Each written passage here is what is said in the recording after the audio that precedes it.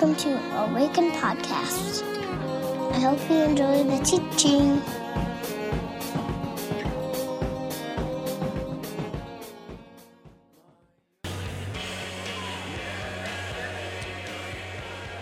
Alrighty, friends. If you want to find your way back to your seats, grab a Bible if you have one. Oh, this has already been so much fun today. Man, I never saw that coming. I wasn't here for rehearsal. I told the band, I'm like, you guys, sneaky, just so sneaky. So good. Okay, if you have a Bible, we're in 1 Samuel chapter 1 today, and as you find your way there, a couple of things by way of getting started. The first of which, November the 24th, if you are interested, if you've never been baptized before and you've thought, I think maybe I should be baptized, or I want to be baptized, or I'm considering baptism. We've got this big giant horse trough that we fill up with water, and we do that like right up here. And so we've got one person who said, I'd like to be baptized on November 24th. Can we do that? And we said, absolutely, we can do that. Do you care if we open it up to the rest of the church? She said, no, absolutely not. So if you're interested, you've never been, and you want to be, November the 24th, we're doing it. All right? So if you have questions, you want to talk more about that, Micah at awakenwest7th.com. All right? Sound good? Okay. So we are in week 3 of a series we do in the fall that we entitled DNA or Values, and we're talking about what are the values of Awaken. Values are interesting because you get to pick them, you get to choose them, right? I would argue that I would say all Christian churches that bear the name of Jesus basically have the same mission, which is why do we exist? And that is in response to God's invitation to be ambassadors and to partner with God in what God is up to, the renewal, the restoration, the redemption of all things. So the church's mission is kind of set. You don't get to really pick that if you're a church. But vision and values are particular to a specific church and its location, its neighborhood, the things that the Spirit of God is doing in that location, in that space, in that spot. And so values, I would argue, they shift, they come and they go, depending on who you are as a community, what's the makeup of the people gathered in the room, but then also, what is God doing? What is God saying? How is God speaking and leading? And so we want to revisit that, and we're doing that this year in this series. So we're exploring the 6 stated values of Awaken, and Katie, our friend, is painting those, and by the time we're all done, we will have those, and we'll hang that right over here on our right, so you won't forget them. They'll be in front of you always. I think there's a verse about that, put it on the doorpost of your hearts so it's always on your mouth and always on your lips. That'll be there, so there you go. And in the past 2 weeks, for review, we started with Jesus as our first stated value. We don't want to assume that everybody knows that that's a value in our church. This person, the life and the teachings of Jesus, that's going to be in the center of our life as a community. And we want to sort of take our cues from and listen to, pay attention to, be shaped by and molded by the life and teachings of Jesus. Last week we talked about holism and this idea that we want to be a holistic community. We want to understand and experience the good news of the gospel in a holistic way. That Jesus' work is not just about my soul when I die, but rather that the work of God, the gospel, the good news about Jesus actually informs and impacts every system and every area of my life. And so to understand it in that fashion is a more holistic view of the gospel. So how you vote, or how you show up at Target to buy your clothes, or how you parent your children, or what food you eat, or if you work out and how you care for your body, all of these things are connected to and influenced by this gospel, this good news that God has done something in Jesus, that you were beloved and created in the image of God and bear the image of God, and Christ has made a way back to relationship with this God. So what does it mean to understand a holistic gospel? This week, I want to talk about authenticity. When we first started Awaken, we have some friends named Chad and Liz Caswell. They've been dear friends of Laura and I's for 15 years now, since we really moved back to Minnesota. And when we first got this idea of starting this church, Liz said to Laura and I over dinner, she's like, I think, Micah and Laura, that people will be drawn to Awaken because of your authenticity. And authenticity, for better or for worse, for me, is one of the highest priorities. As I thought about, if I could pastor a church and I could be a part of a community and it were to sort of be about certain things, what would those things be? Authenticity has always been at the top of my list for a number of reasons. I'll share one in particular that really formed and shaped it. I was long ago, maybe 15 years ago or so, working at a church, and we sort of, on a Sunday morning, we did something inadvertent. We stepped in it, we said something that we hadn't thought through or we could have said better, and a number of people were upset. I know that's hard to believe that happened in a church, but it did. A bunch of people were really upset. They filled out comment cards and the whole thing, you know what I mean? Did you notice we don't have comment cards? I don't care. No, I do. I do care. If you ever go to a church, though, and they do have comment cards, put your name on the comment card if you fill it out, okay? No anonymous comment cards. We had, at the churches that I did work at that did have comment cards, we threw out all the ones that didn't have names attached to them. Like, if you can't put your name on it, we're not interested. One person, after I preached on July 4th weekend, they're like, where is the American flag? Number one. Number two, tell Micah to get a haircut. He looks terrible. No name. I did keep that one. I put it right on my deal. You can't make that kind of stuff up. You got to keep those. But why am I talking about comment cards? So people were filling out comment cards because we said something dumb. We said something inadvertent. And so at staff meeting next week, we're in our staff meeting. We're sitting around a table, and we're all talking about, this terrible snafu. And I said, in a moment of utter insanity, I was like, why don't we just apologize? Why don't you just get up next Sunday and say, this happened last week, and a number of you were upset by it, and you know what? I'm really sorry that happened, and that wasn't our intent. And what I heard back was, we can't do that. For whatever reason, we're trying to do excellence, and we're trying to do professional, and we're trying to do church well, and the gospel, and this and that. And I heard this message of we can't do that. And I was like, why? Why does that seem so crazy that you would just say, I'm sorry if you messed up? Especially in the church, for crying out loud. And I remember in that moment thinking to myself, if I'm ever a part of a church that I have any say in what we're about, it will be the kind of place where when we make a mess of it, we say, I'm sorry. In my family, I tell my girls, I won't get everything right, but I will always be the first to say I'm sorry. And I hope you learn that from me, and you learn that from your mother. But as a church, what does it mean to be authentic, to show up truly and honestly as ourselves? And that shaped me for, I think in good ways, and it's been something that has been a high value of mine since then. And as a person who attempts to lead well in a spiritual community, I said, if we're going to be about anything, we will absolutely be about authenticity.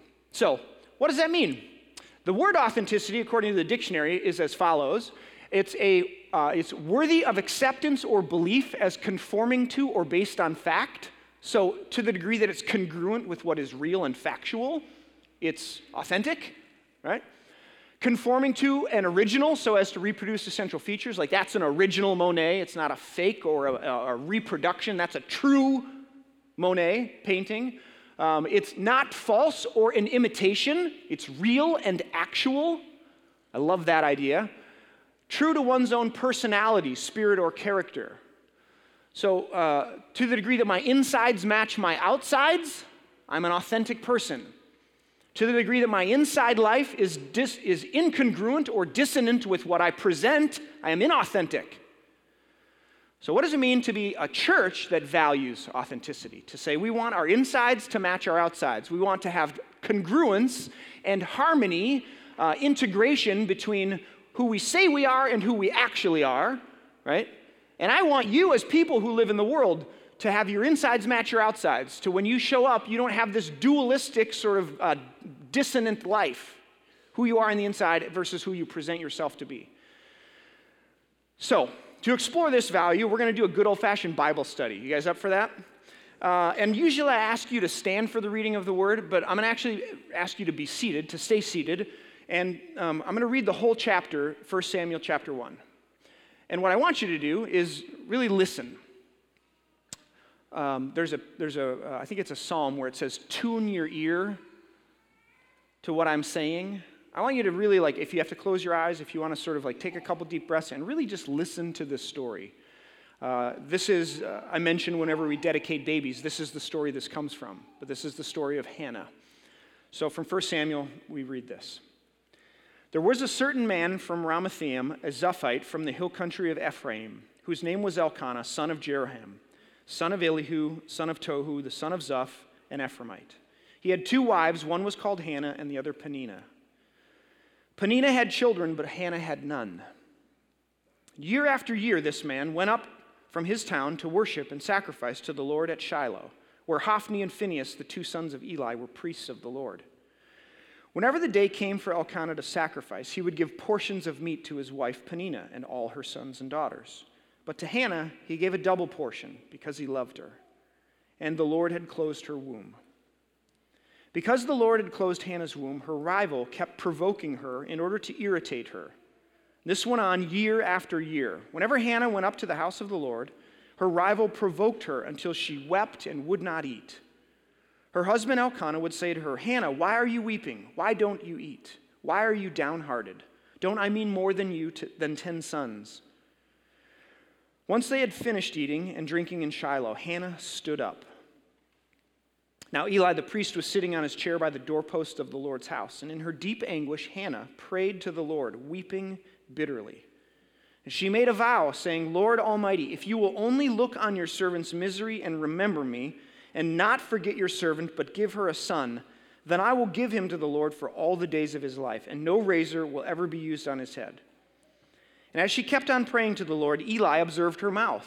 Hannah was praying in her heart, and her lips were moving, but her voice was not heard. And Eli thought she was drunk, and said to her, How long are you going to stay drunk? Put away your wine. Not so, my lord, Hannah replied. I am a woman who is deeply troubled. I have not been drinking wine or beer. I was pouring out my soul to the Lord. Do not take your servant for a wicked woman. I have been praying here out of my great anguish and grief. Eli answered, Go in peace, and may the God of Israel grant what you have asked him. She said, May your servant find favor in your eyes. And then she went away and ate something, and her face was no longer downcast. Early in the next morning, they arose and worshipped before the Lord and went back to their home at Ramah. Elkanah made love to his wife Hannah, and the Lord remembered her. And so in the course of time, Hannah became pregnant and gave birth to a son. And she named him Samuel, saying, Because I asked the Lord for this. When her husband Elkanah went up with his family to offer annual sacrifice to the Lord and fulfill his vow, Hannah did not go.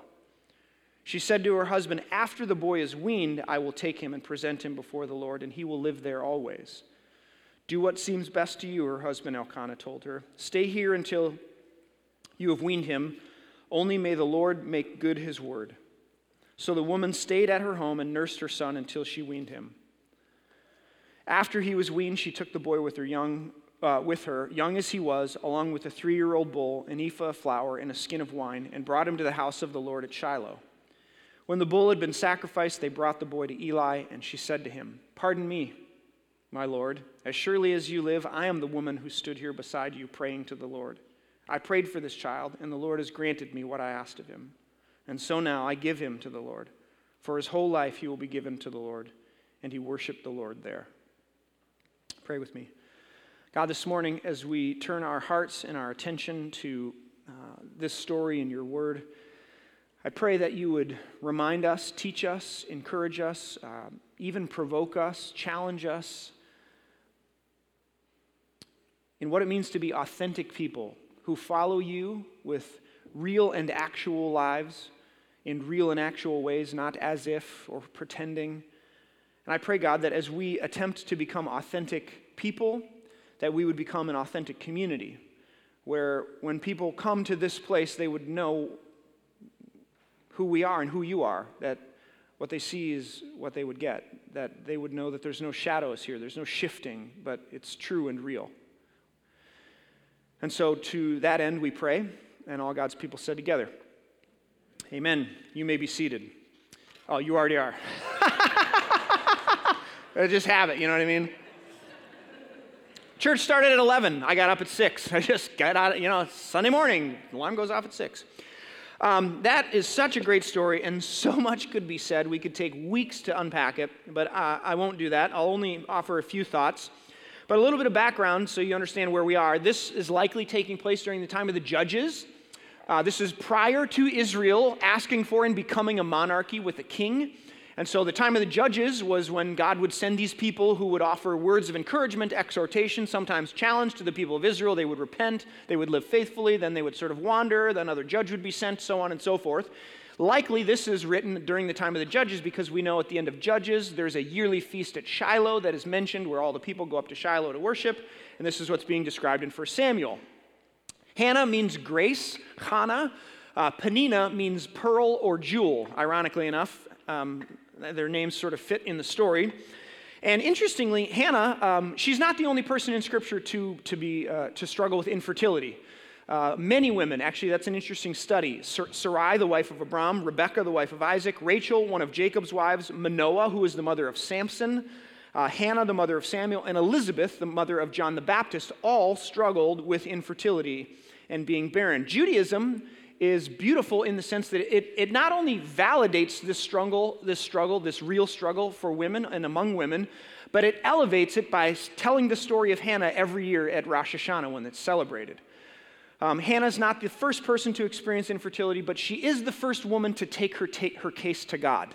One author says it this way: although she's not the first biblical woman to experience the pain of infertility, she's the first to confront God about her situation through personal prayer. And a number of midrashim, which is kind of like commentaries on Torah and the Old Testament, Hannah is acknowledged to have introduced the model for the contemporary way we pray and approach God. She's a beautiful story and a pretty amazing woman. I think if we're going to look at authenticity and we want to find a character in the Bible who shows up authentically, you'd be hard-pressed to find a better one than Hannah. So what do we learn from Hannah about showing up as an authentic human being in faith and in life? First is this: I think authenticity requires courage in action. A little review, right? Elkanah means God has possessed or God has created. He has two wives, Hannah, which means grace, who's barren, and Peninnah, which means pearl, who is not. Elkanah, though Hannah cannot provide him with children and sons specifically, loves Hannah and gives her a double portion of food as consolation for her grief and her sorrow. Peninnah, the pearl, is a bit of an irritant in the story. And whenever they go to the house of the Lord, she provokes her rival, it says, Hannah, to the point that Hannah weeps and will not eat in this case. And this doesn't happen just once, but it says multiple times whenever they go. Peninnah, you can kind of imagine this woman, right? Like, I've raised 3 daughters, and the sort of rivalry that happens among sisters at times, and how cruel, well, just siblings in general, let's be honest, right? Because I had brothers, and we were awful to each other. But you can imagine this woman and like just provoking and like a gnat, like just needling all the time at this very difficult and deep pain and anguish that Hannah is feeling, to the point that she's weeping and won't eat now at the temple. In one particular trip to Shiloh, which we get for sacrifice, in verse 9 it says, once they had finished eating and drinking in Shiloh, Hannah stood up, which is a fascinating Hebrew word. In Hebrew, it's the word kum, and some would argue that you could translate it like to stand unto oneself. I would argue this is a pivotal moment in the story. Hannah, up to this point, has sort of been non-actionary. She's not sedentary. She hasn't moved, but the author makes a point to say Hannah stood up to maintain oneself, to be established, to be confirmed. She stands up. For the first time, whatever struggle she's in, whatever shade Peninnah is fit to throw at her, she's now taking it standing up. She's not lying down anymore. And I don't know how you walked in this morning. I know that life is hard. All of our lives, at certain points along the way, are difficult. And we get beat up, we get beat down, we get bruised, we get battered. Even people who have opportunity and luxury and privilege, as many of us do, life can be difficult. Amen? And it takes courage to stand up as oneself. What do I mean by that? I think we tell ourselves stories about ourselves. Stories as if something were true. Stories that we hoped were true if we hadn't made that mistake. We tell ourselves stories about ourselves in order to cope and deal with life and deal with the difficulties, but it says that Hannah stood unto herself. She stood up as herself. And I wonder if being authentic, at least in this case, isn't the courage to stand up as oneself. So whatever you've walked into the doors with this morning, is there an invitation from the divine to stand up, maybe for the first time or again, anew, as yourself? Not as what you hope, not as what you wished for, not as if something were true, but as it is. Like shoulders square, feet on the ground, standing in your own name, as yourself. I think to show up authentically in the world, it requires courage to stand up and own our own stories. And whatever has happened, whether it's of your fault or not, to stand up in yourself. Not outside of yourself, looking at your true self, but presenting another version of it, right? But to stand as yourself. And that takes guts. That takes courage. Not only that, not only does Hannah stand up, but in a moment, in a breath, we find her where? In the temple. Like she's on the move, baby. She's not a noun. She's not sedentary. She's not static. She's like moving, and she's made her way to the temple, which if you don't know anything about the ancient world, this is not where women are found. You know what I'm saying? Like there are places where women were found, and this was not one of them. There was a space outside of the inside of the temple where the women and the Gentiles and there was like concentric circles of import, and the women were on the far outside of it. But Hannah's like, nah, not gonna that. And she walks herself right into the temple. Not only does she stand up as herself, but she makes her way to the place where she needs to be. Despite whatever barriers she might find, despite what someone might say. In fact, I love the fact that the priest is like, makes an idiot of himself, right? He's like, why are you drinking? Why are you drunk? And she's like, man, you don't know nothing. Like, I am not drunk. I'm pouring out my soul to the Lord here. This is when the pastor stands up and says, I'm sorry, right? But she moves. And she moves beyond barriers. She moves beyond walls. She moves beyond whatever's stopping her to get where she needs to be, to say what she needs to say to the Lord. To live authentic lives, I want to suggest first, we at least need to stand up into our own lives, into our own names, into who we actually are. Whatever has come and whatever has happened is here, and you are, in the recovery movement, they say wherever you are, that's where you'll be. Which is to say, you can't run from yourself. Like whatever unfortunate decision has been made that you didn't think you'd end up making, or whatever scenario has played out that you didn't think you'd be a part of, like wherever you are, that's where you'll be. You can't hide. So at the very least, just stand up. And friends, I know, maybe more so now than ever in my life, I know that that's not an easy thing. It's easier said than done. But we read the story of Hannah, this inspiring woman who just, at the very least, stands up and then moves to the place where she needs to be to say what she needs to say, despite whatever barriers may be in her way. I love this chick. She's fantastic. I shouldn't have said that. I love this woman. She's very, very honorable and inspiring. Authenticity requires courage and action. I would also say authenticity in this story, as we see Hannah, is tethered grief and vulnerability. What do I mean by that? Hannah's response and her prayer as the first woman in the Bible to bring infertility and this lonely and devastating struggle to the Lord is a response filled with vulnerability and grief. And this isn't like saccharine grief, like a substitute sugar. Like it's not something that's sort of glossed over. This is like real and raw, honest, no filters. The Hebrew here is literally, and she was in bitterness of soul and prayed unto the Lord and wept sore. Like, when's the last time you wept sore? That's deep. Many of you know Brene Brown. She's a researcher and author on the subject of shame. And I suspect that it was no different for Hannah than in our day and age. Like, this struggle comes with a lot of shame, so I'm told. And I'd have to believe that for Hannah, this struggle came with a lot of shame, a lot of sadness and grief for sure, but shame for absolutely. Brené Brown argues that the only antidote, or the one that actually transforms shame or has the potential to transform shame, is, ironically enough, vulnerability.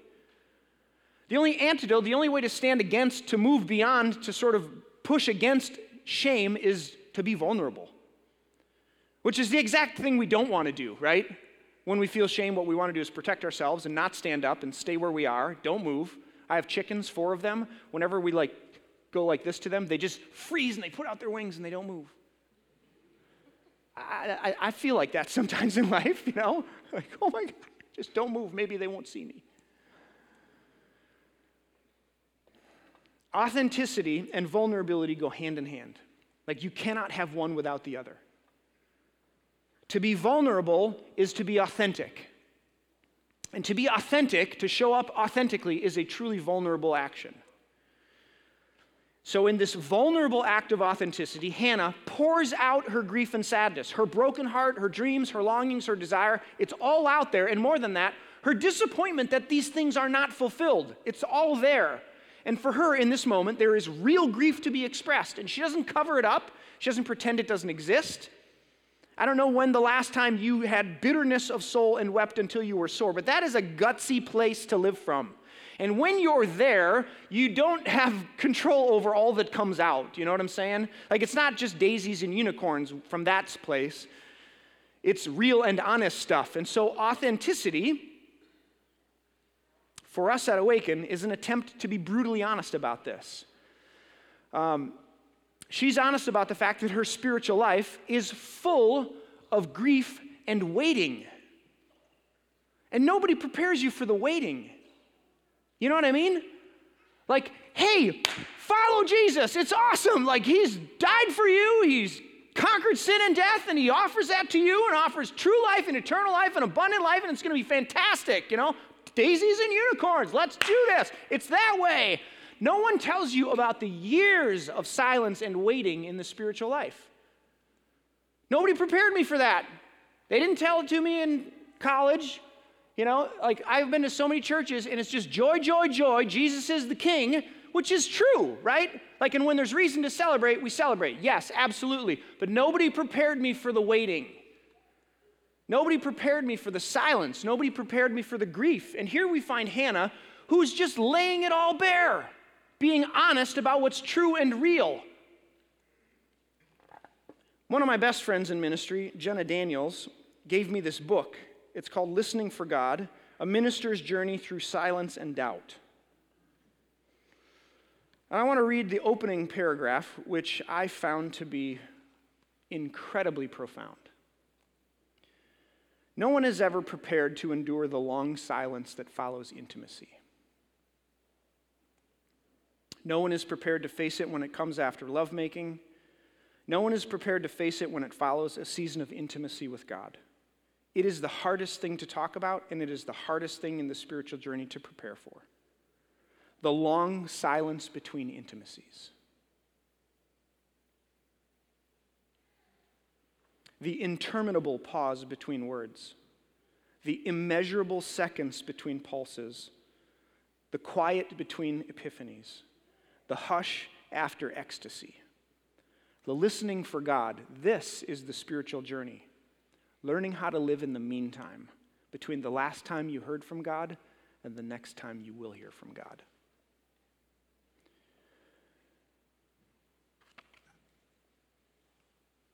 I think for me, authenticity is of great value because I found the often declaration and description of the spiritual life inconsistent with the actual experienced reality of the spiritual life.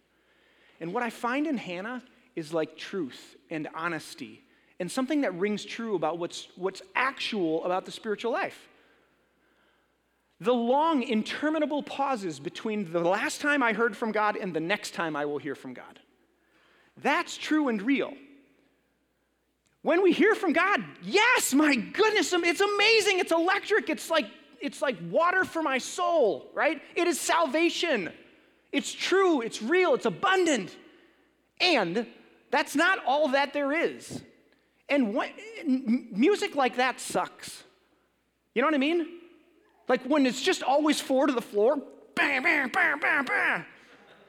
It's just terrible. It's not even interesting. It's not creative, and it's not true. And we know it. Like there's something about us that knows that that's not real. This is why jazz is so good, and like music with movement and like crescendos, ups and downs, because that's true, that's real, that's our life. I love Hannah because I think she says something that's true and real. Her grief is vulnerable, and she lays it out there. But notice what she asks for, and here's the tethered part. Authenticity requires it's tethered grief and vulnerability. Here's the tethered part. And not forget your servant, but give her a son. Terrible translation, really unfortunate. It's 2 Hebrew words. It's Zerah Anashim. Zerah means seed, Anashim, this is the tricky one. Lots of people have given a go at it. One of my favorite rabbis, he says, Hannah is still in the story. She asks, in her grief and her vulnerability, she is tethered to something greater than herself. And what she asks for is not for her alone. She asks for a seed for the people. She knows that she is not unto herself. She knows that she's a part of something larger. She knows she's a part of the community of God's people in the world, and God is up to something and doing something and on the move. And what she asked for is not just to like quiet her own soul, but to still participate, to yes, quiet her soul, but to still understand, to be tethered to something larger than herself. A Zerah Anashim, a seed for the people. So how do we be honest about grief and sadness and silence and waiting and still be tethered to something where it's not despair floating out into the sea alone unto oneself, like nowhere to go, but like sadness, grief, honesty, vulnerability, tethered to a hope that while I haven't heard the voice of God for a while, I believe I will again. That's tethered. While I haven't seen the light of God for a while, I believe the sun will rise again anew. Why? How do I know this? The faithful people who have walked this journey before me will tell me that that is true. And I've experienced it as true in my own life. So authentically, to show up authentically, I think we learned from Hannah that it's tethered grief and vulnerability, that we can be honest about our sadness and grief and waiting and darkness and silence, but not unto nothing, right? No, it's tethered to something. It's tethered to a hope and a belief that the sun will rise again. God says in Scripture, as my faithfulness is as sure as the sun will rise again tomorrow in the east. Whew. I think authenticity also asks us to name our desire. I love this moment in this story. Remember, she prayed and she's like, Lord, as long as you give me this child, I will like bring him to the temple and dedicate him to your service. Remember that? No razor will ever touch his head. That's the Nazirite vow. Samson was a Nazirite, dedicated to the Lord's service, right? That's what she says. So then she has this baby. And the first opportunity she has to go to Shiloh and offer the child unto the Lord, what does she say? No. I want this moment. I want this season. What does she said? I will, after the child is weaned, I will bring him to the temple. Now, the average age of weaning a child from the nursing breast of its mother worldwide is about 2 years. I have to believe that in Hannah's day it was longer. So let's just go with 3. Here is a parent who says, no, I know what I said, Lord. I know I promised. But what I want is this moment, these moments with this baby. As a man who has never had the chance to nurse a child at my own breast, I know I'm on thin ice here. And yet I'm going to tiptoe my way out onto this ledge and see if it doesn't hold me. I watched my wife nurse 3 girls, and I know that that was one of the sweetest moments of parenting and raising these children. That season. And I watched tears fall when it was over. And so here's a mom who made a promise and still has the guts to name what she wants, to name her desire. I want these moments with my baby. And I'll bring them to the temple, I will. But not until I get these. Not until I have this. And I recognized this is a really vulnerable topic and a potentially difficult one. And yet I think it's worth it to enter into it. She says, I want that, I desire that.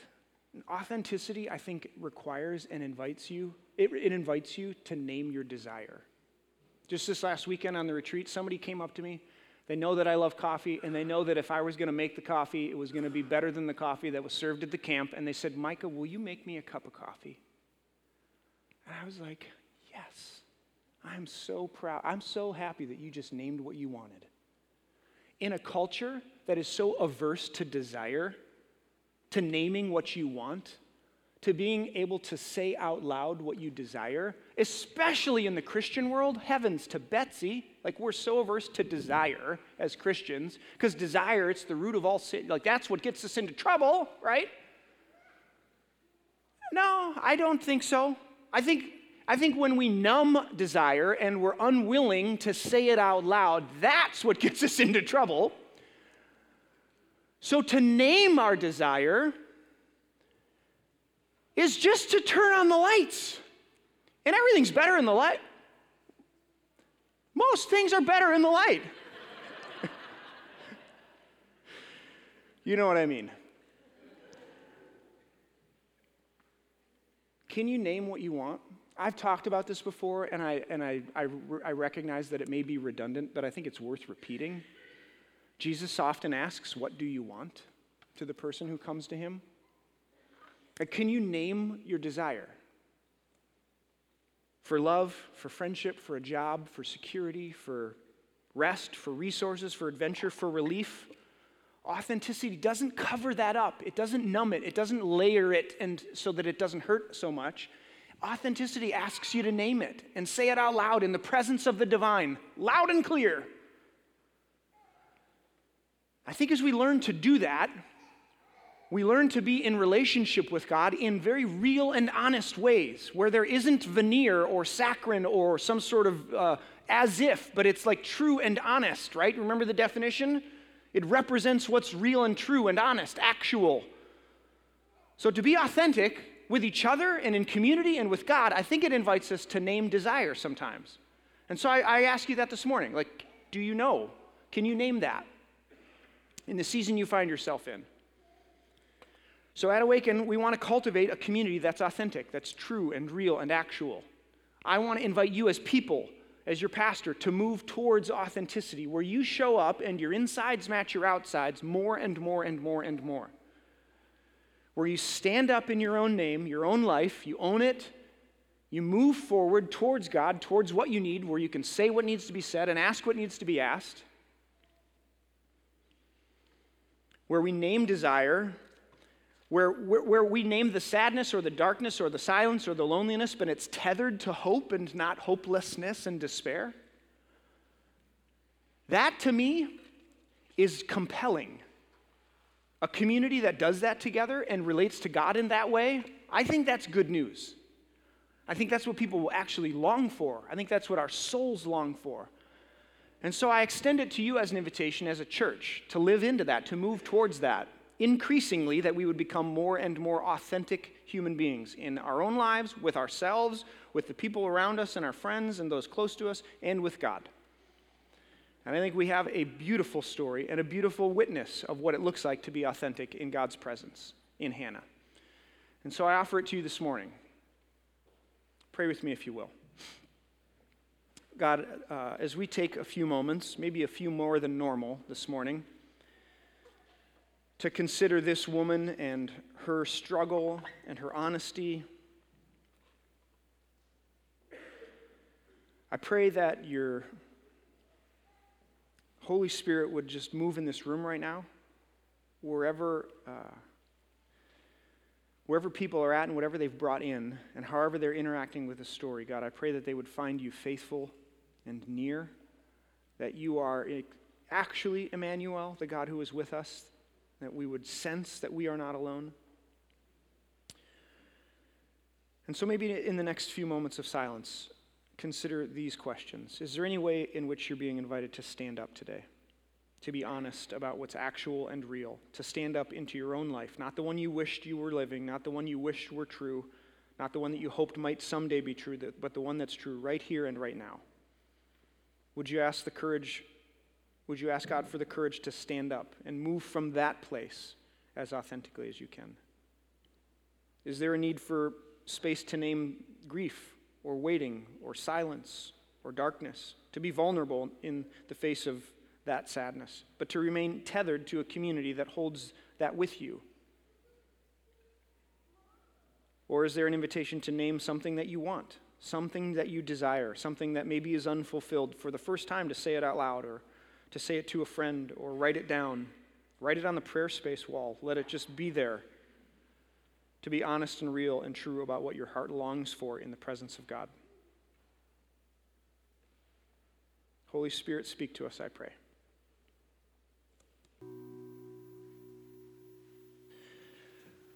Friends, before I offer a blessing to you and invite you to head back into the lives that you lead and live, I just want to say this. I recognize that this passage and this sermon in particular finds some of you in very tender places, and that the journey of infertility and longing for children is a real and very hard space to be, both for men and women.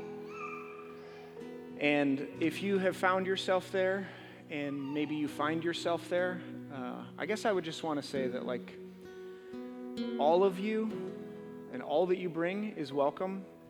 Like, the tears, the incapacitated lying on the floor, like, all of it. It all is okay.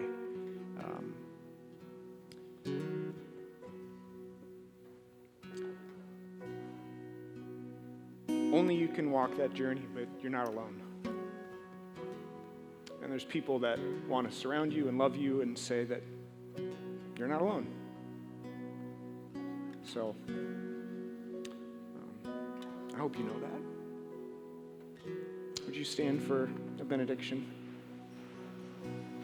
The Lord bless you and keep you. The Lord lift up his face to shine upon you and be gracious unto you. The Lord lift up his countenance to you and give you his peace, in the name of the Father and of the Son and of the Holy Spirit. And all God's people said together, amen. Amen. Grace and peace, friends. If you need prayer or would like to pray or write on the walls, that space is always there, so use it. Grace and peace. See ya.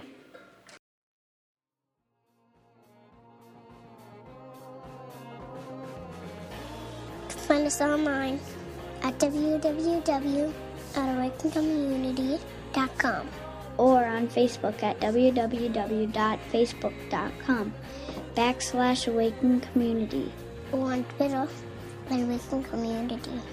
See you next time.